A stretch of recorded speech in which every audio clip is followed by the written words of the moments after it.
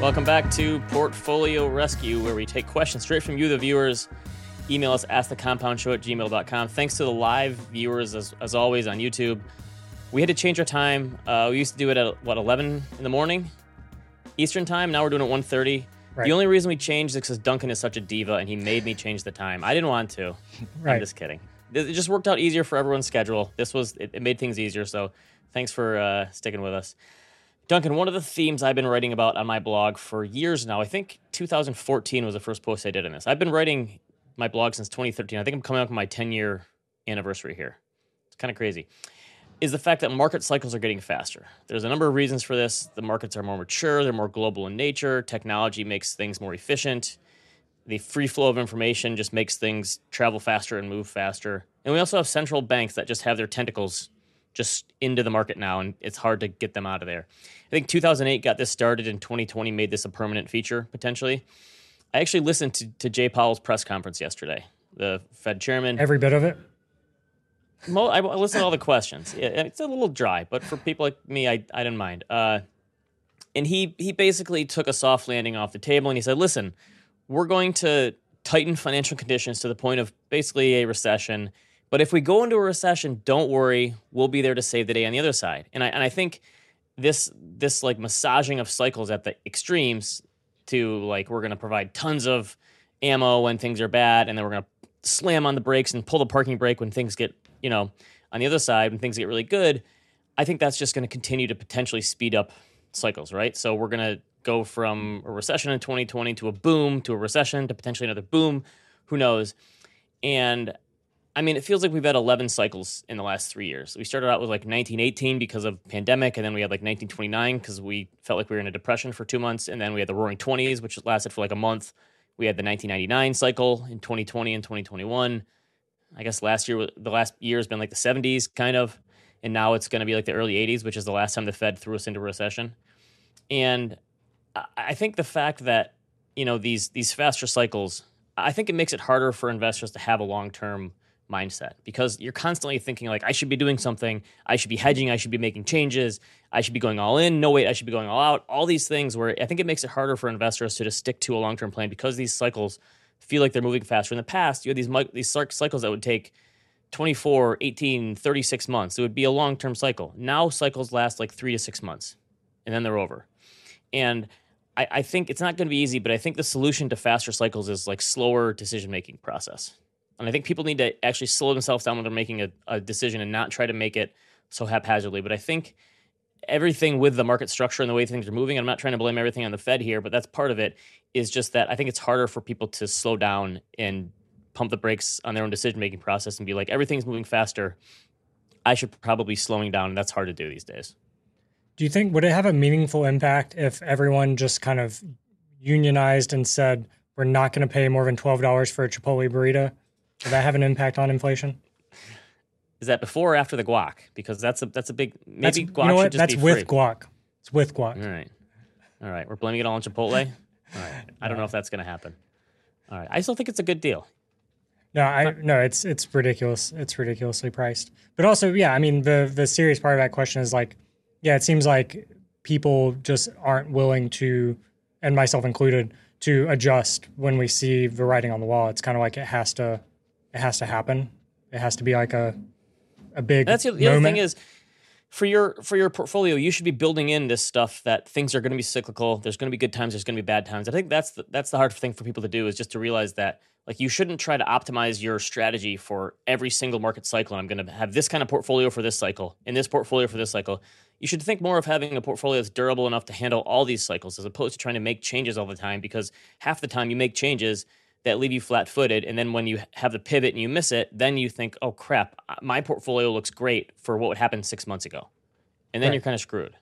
Yeah. All right, let's do a question. Okay. Up first, we have a question from Ben.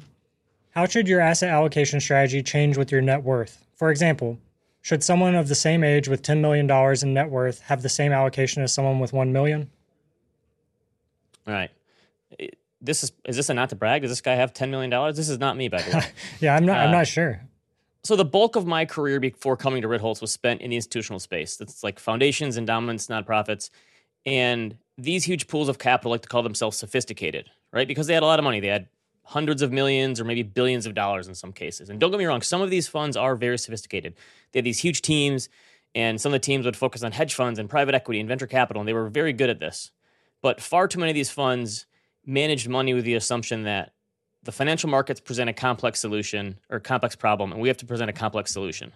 And I think people with more money sometimes assume that just has to be the case, right? I have more money, and what I came to realize after a while was it's just a few more zeros. Like managing a pool of capital that's $1 billion, sure, it's a lot of money, but I don't think just because you have more money means you have to all of a sudden complicate things. There's this old saying that you don't go to church to learn the 11th commandment, right? It's like you shouldn't try to reinvent the wheel just because things are bigger. So I think regardless of your net worth, the things that matter most when creating an investment plan are your risk profile. So that's your willingness, need, and ability to take risk. I've talked about this before. Your time horizon, when are you actually going to have to spend the money? Your current circumstances, where you are financially, and then your goals, where you're going to be. Those things are the only thing that's going to matter. So for a big pool of capital that's hundreds of millions or billions of dollars, you still have to match up your portfolio with your risk profile and time horizon. Understand, like, how much are we spending? When are we going to spend it? What kind of risk tolerance do we have? That's the kind of thing. And so I think that's the main building block, whether you're managing $10,000 for yourself or $10 million. Now, if you do have a high net worth and you are one of these not to brag people and you're in a good position, it can kind of change. The risk profile thing is kind of murky because let's say you're lucky enough to have a high net worth in the millions of dollars, right? Your ability to take risk is high because you have a lot of money, and if your spending level is reasonable, then you have the ability to take more risk because you have a higher net worth. But you don't have the need to take more risk because you already have money, right? And so you're kind of balancing between, I want to continue to grow my wealth, but I don't want to screw things up. So then it comes down to your willingness to take risk. Okay, I have a lot of money. Do I want to, though?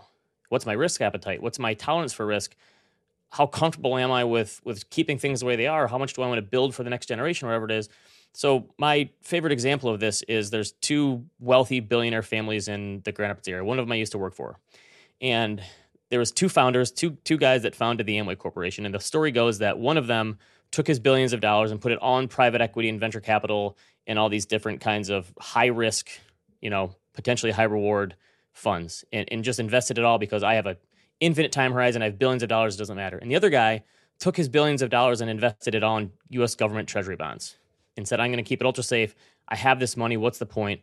And the thing is, neither of them are right, neither of them are wrong, right? It's just if you have that much money, obviously that's an extreme example, but that's the idea here. If you get to a certain point, the other part of the question here is basically, when should you actually change your asset allocation, right? So I think that kind of gets down to it. Like, is net worth a part of it? I think that's part of it. Is like when your circumstances change. So spending, this person in the question already also mentioned spending. I think spending is a big thing. If something in your life happens that makes you change, that's when you can kind of change your asset allocation.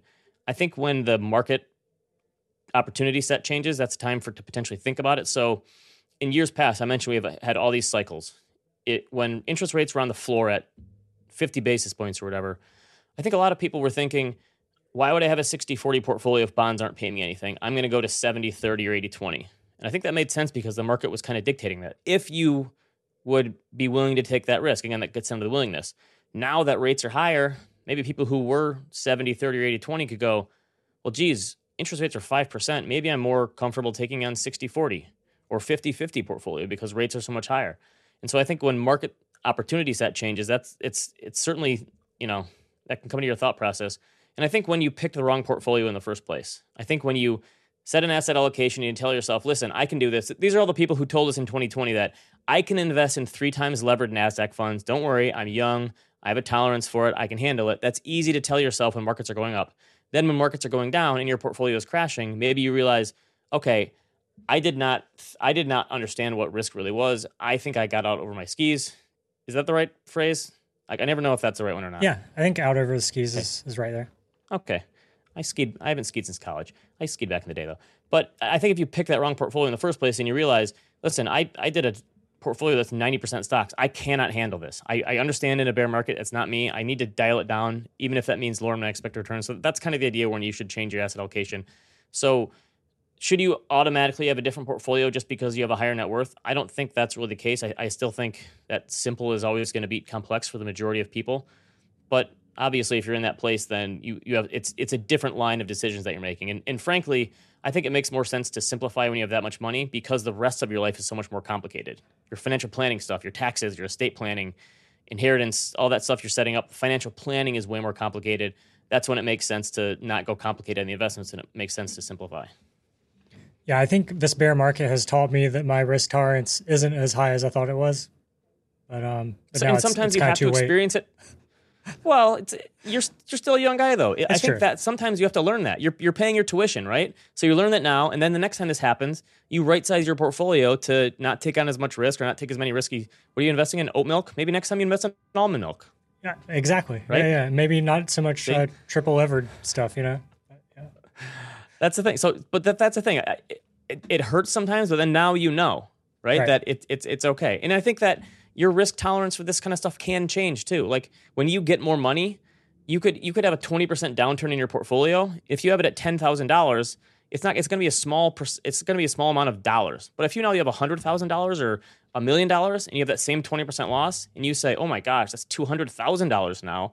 I think even seeing that, some people don't live their life in percentage; they live them in dollar terms. So even that could change the way that you view risk. So I think it's okay for your risk to change over time. You just have to understand that it's probably going to happen. Yeah. I got way too comfortable with the buy the dip thing working every time, It did for a while.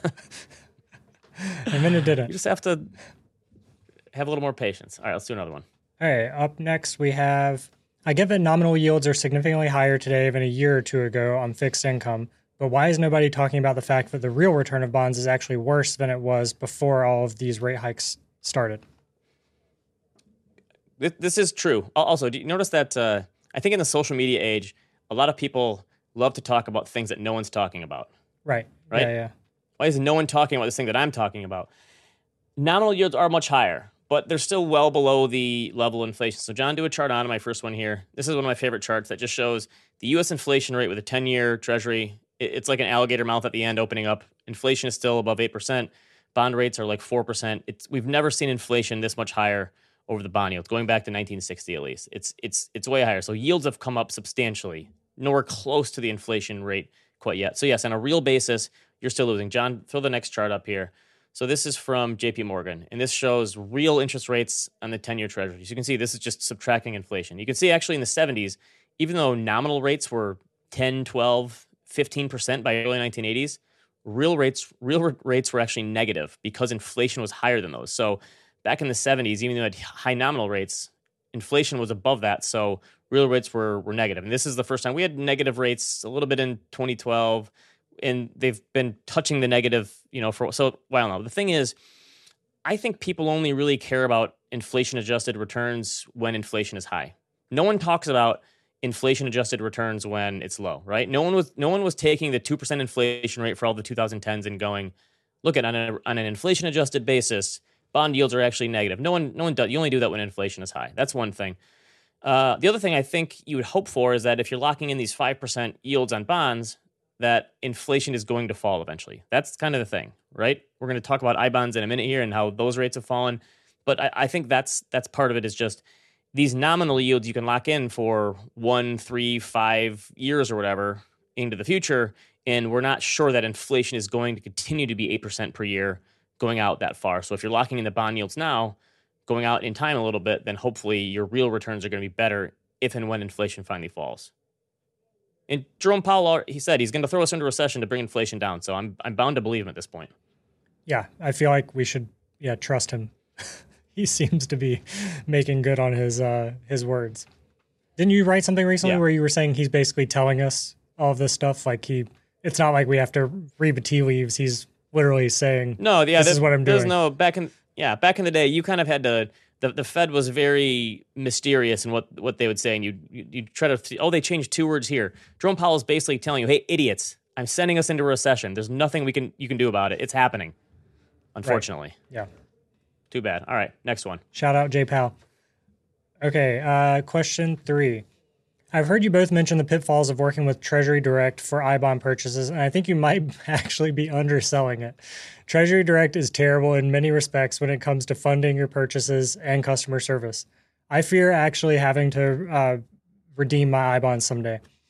Yes, the current yield beats other options, but to what degree should listeners factor in the time and effort of having to deal with a terrible broker for these investments? You know what comes to mind here? If I was like a Wall Street person, I would say there's no such thing as a free lunch, right? All right, that's true. Or a good government website. How about?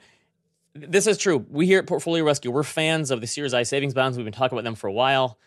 And I love this question because there's plenty of talk about risk tolerance. We talked about that already on this show, but there's little talk about your tolerance for complexity as an investor. So there's a lot that goes into the portfolio management process. We already talked about asset allocation today, which is a biggie. But how about like your time allocation? How much time and how much like time and effort are you willing to dedicate to put into your portfolio in these different investment strategies? So one of the reasons that I wasn't a huge fan of the more complex approach in the institutional world is because it was so operational and efficient, right? So you had all these paperwork. Anytime we had a private equity or hedge fund come in, you'd get a 200-page deck of this private placement memorandum that was all just legalese speech from lawyers that they would just use to cover their ass and fine print. And it was 200 pages worth. And it was like, yeah, you just read it. Don't worry. It's fine.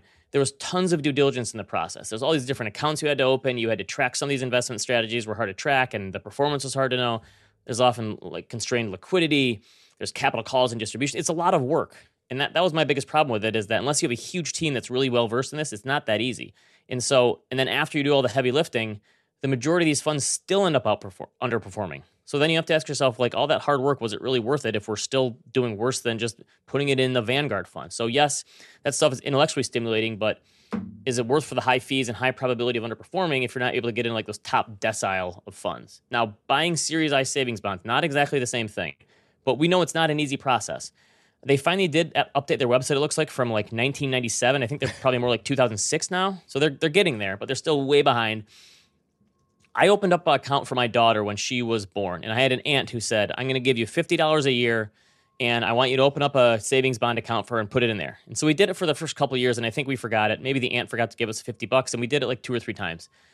And I wanted to go back and see, like, oh, that's right, the rates are higher. So last year I tried to check, and I've done this a few times where I go in, and of course I don't know my account number because she was born in 2014 and forgot my password. So I try to enter it in a few times, and you lock out of your account. So what do?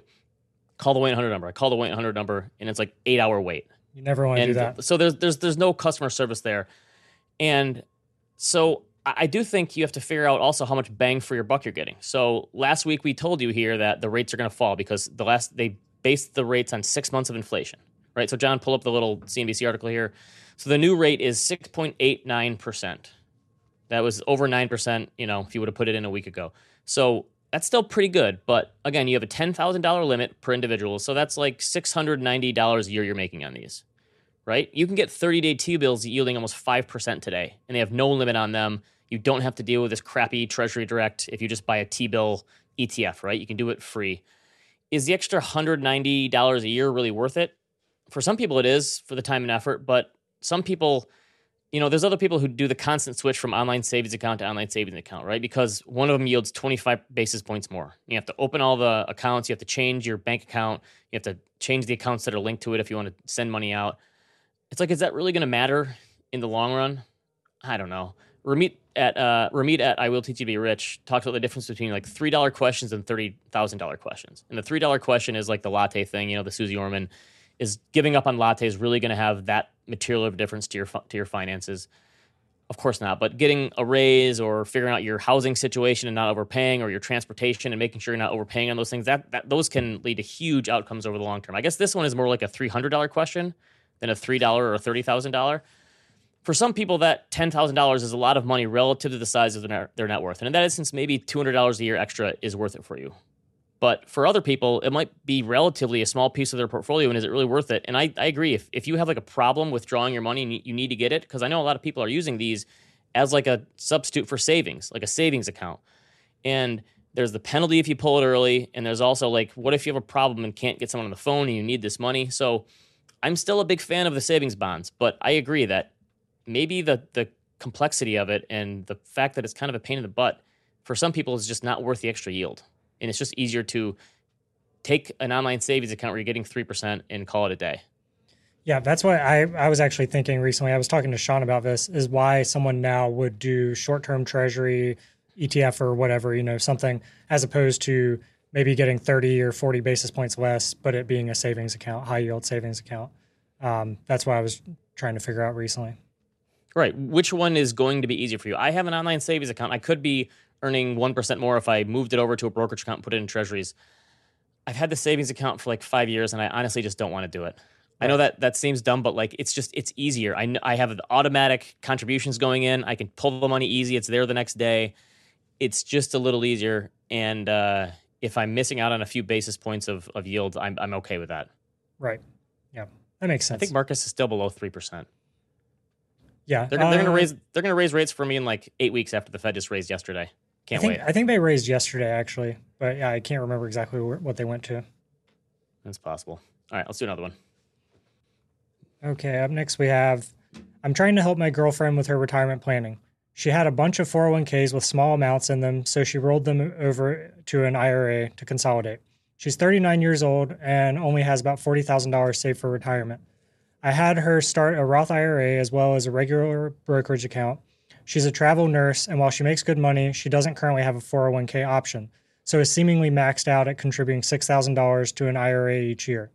Though she did max out her I bonds this year. What would be the best way for her to catch up on her retirement savings? Okay, so Jeremy's girlfriend thought the complexity was worth it here. She maxed out her I bond.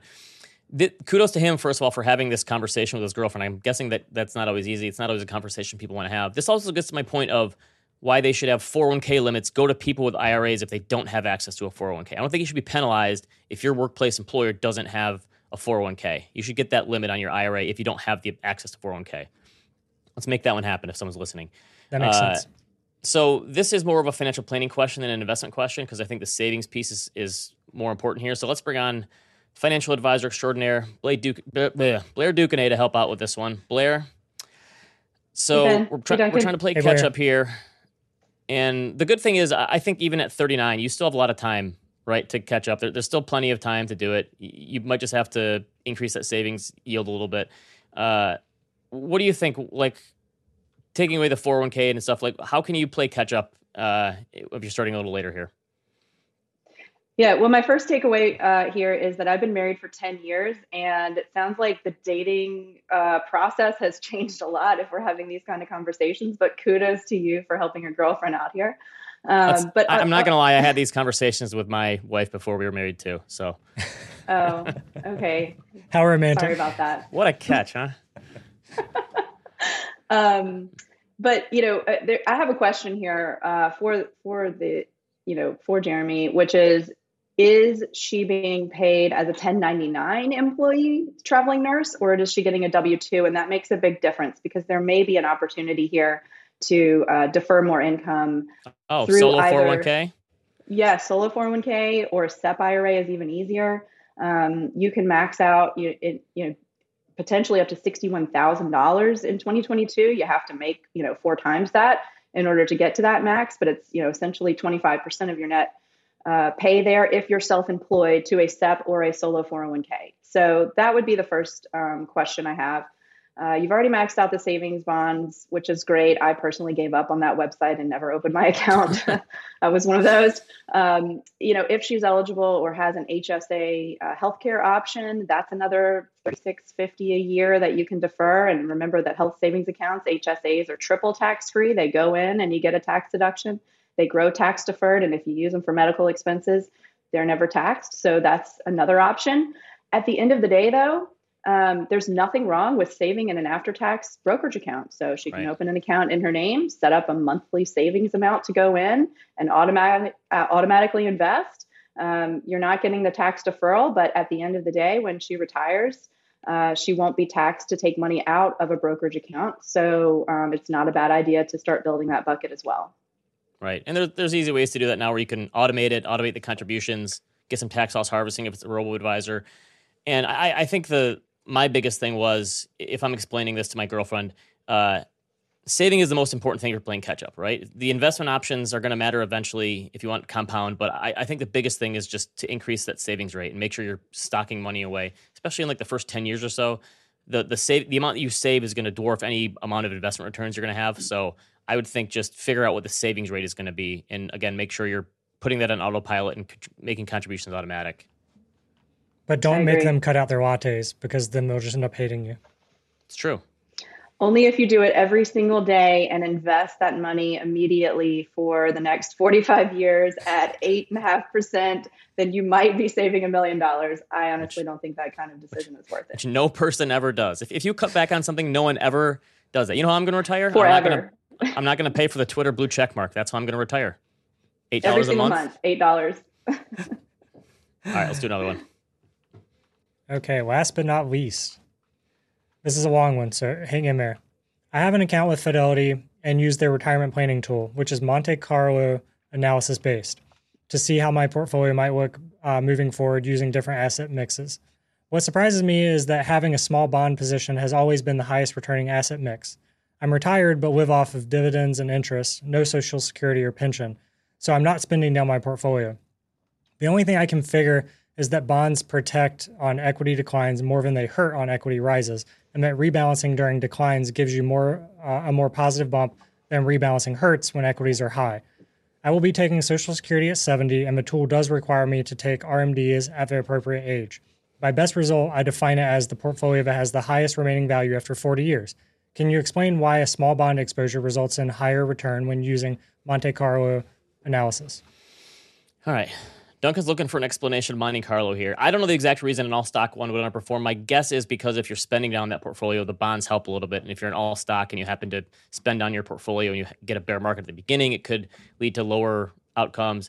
Blair, pretty much all financial advisors who use software to create financial plans for their clients utilize some sort of Monte Carlo simulation. How do you explain this type of scenario analysis to clients? And then how do you think people should view when thinking through the scenarios here? Sure. So this is more of a complex planning tool, and we're not talking about a casino in the Mediterranean here with Monte Carlo analysis. But whenever you're building a financial planning projection, you have to make some assumptions. You make some assumptions on what asset class returns would be, what the volatility of those asset classes will be. And then you run what's called a straight line scenario, which is not realistic. So let's say, for example, you estimate that your portfolio is going to earn 7% a year on average. The straight line scenario shows you earning literally 7% a year forever, which of course is not realistic. So then we throw in a calculator called the Monte Carlo. Some will run 250 different scenarios. 1,000, I think, is the minimum you would need to have a robust analysis. But essentially, they're taking those assumptions. So if you have an assumption for stocks with their return and their volatility, and with bonds for their return and their volatility, obviously stocks are more volatile than bonds. And the math changes when you start taking money out of your portfolio versus when you're adding money to your portfolio. So if you think about the dispersion of returns, even though taking more risk in an all stock portfolio can have a higher expected return, it also widens the dispersion of potential outcomes. And the other thing we don't know, and the whole reason we're running this complicated Monte Carlo scenario, is because we're trying to figure out what is a range of possibilities. We don't know when the bear markets are going to come in your lifetime. There's something called sequence of return risk, which is if the bear markets happen very early when you start to draw money out of your portfolio. Think about the market this year being down 20+% and you're pulling out your 4%, which is the safe withdrawal rule. That's an unlucky time. So what we're trying to do with the Monte Carlo is, create a scenario of probable outcomes. We don't know what the future will hold. I can guarantee you that whatever number you're coming up with in 40 years will not 100% be the number in 40 years. So it's a guidepost to show us what's potentially the outcome and what is our probability of success. And I did put an example in the deck there, John, on a probability of success. Not to brag, this is my personal plan. I have a high savings rate, but essentially it's running 1,000 different trials of what can happen. 99%, Blair. I'm probably not properly accounting for what my expenses are going to be in the future, if I'm being honest. But essentially, all those different squiggly lines are potential outcomes of what my portfolio could be worth. Now, I like that top line. That looks nice. Life is going to get in the way. I'm going to buy the big house or the boat, or something's going to happen. My kids are going to get into some private college that costs $1 million a year. Who knows? But essentially, what we're looking for is a high probability of success because we don't know what the next 40 years will hold. The best thing we can do is use history as a guide and try to run a lot of different scenarios and come up with this guide stick. So essentially, it's because bonds are less volatile than stocks. That's the difference in this question. And my way of thinking about using Monte Carlo is what's the old quote? I don't know. You could attribute to like 12 people online, Benjamin Franklin or Albert Einstein or John Maynard Keynes. Like, I would rather be roughly right than precisely wrong. And so I think obviously you'd rather have actual outcomes to use than probabilities, but we don't know what the outcomes are going to be. So you have probabilities, and then you can use those probabilities to update your plan as the actual outcomes happen. And then you can also add stuff there because, like you said, your life is going to change in the future. So in 10 years, you say, well, I'm going to buy a vacation house. How does that impact our probabilities if we pull that lever? How does that change your potential for future spending in your future outcomes? And I think that it's just a good way to have conversations with people to show this is how making this big change in your life or your financial plan can potentially impact your probability for good outcomes. And then when those actual outcomes happen, then you see, okay, how close were we? And then you kind of update and go from there. Yeah, and I would add that the goal should never be to end with the biggest pile of money like Scrooge McDuck, right? You can't take it with you. Really what we're trying to do is save for the future when we won't be working, make sure that there's enough there that if we live a long life that, we don't have to change our lifestyle. But at the end of the day, you should actually enjoy the fruits of your labor. And the goal shouldn't actually be to end with the most amount of money. Duncan, what are you at right now? 17% after your stock picks this year? Probably not even. Yeah, it's a rough looking one. I was going to say, do you think this is a use case for like augmented reality? Like one day we'll have a headset that just shows you the Monte Carlo simulation of everything you're about to do? That'd be kind of cool. If visualization helps you achieve your goals, then it might be worth exploring. Sorry, Duncan, I'm out of the metaverse already. It's never going to happen. I'm not putting anything on my head. Fast forward to a year from now, Ben wearing a VR headset while we're doing portfolio rescue. I was just curious, Ben, are you doing No Shave November? I guess so. Is that what it is? I don't know. Okay. I don't know how many days this is for you. All right. If it happens, I gotta try to match Duncan. Let's do it. I do no shave every month. All right. Yeah. I'm in. All right. Thanks to Blair for joining us. As always, listening to this in podcast form. Leave us a review if you're watching on YouTube. Leave us a comment. Leave us a question if you want. Or you can email us, askthecompoundshow@gmail.com. Go to idon'tshop.com for some of our merch. Duncan, we still have the Fed shirt. I got mine in the mail. I got to wear it one of these. Those have been super popular. That's killer. Yeah. Okay. Yeah, it's the Fed Godfather one. Very cool. Keep those questions and comments coming, and we will see you next time. See you, everyone.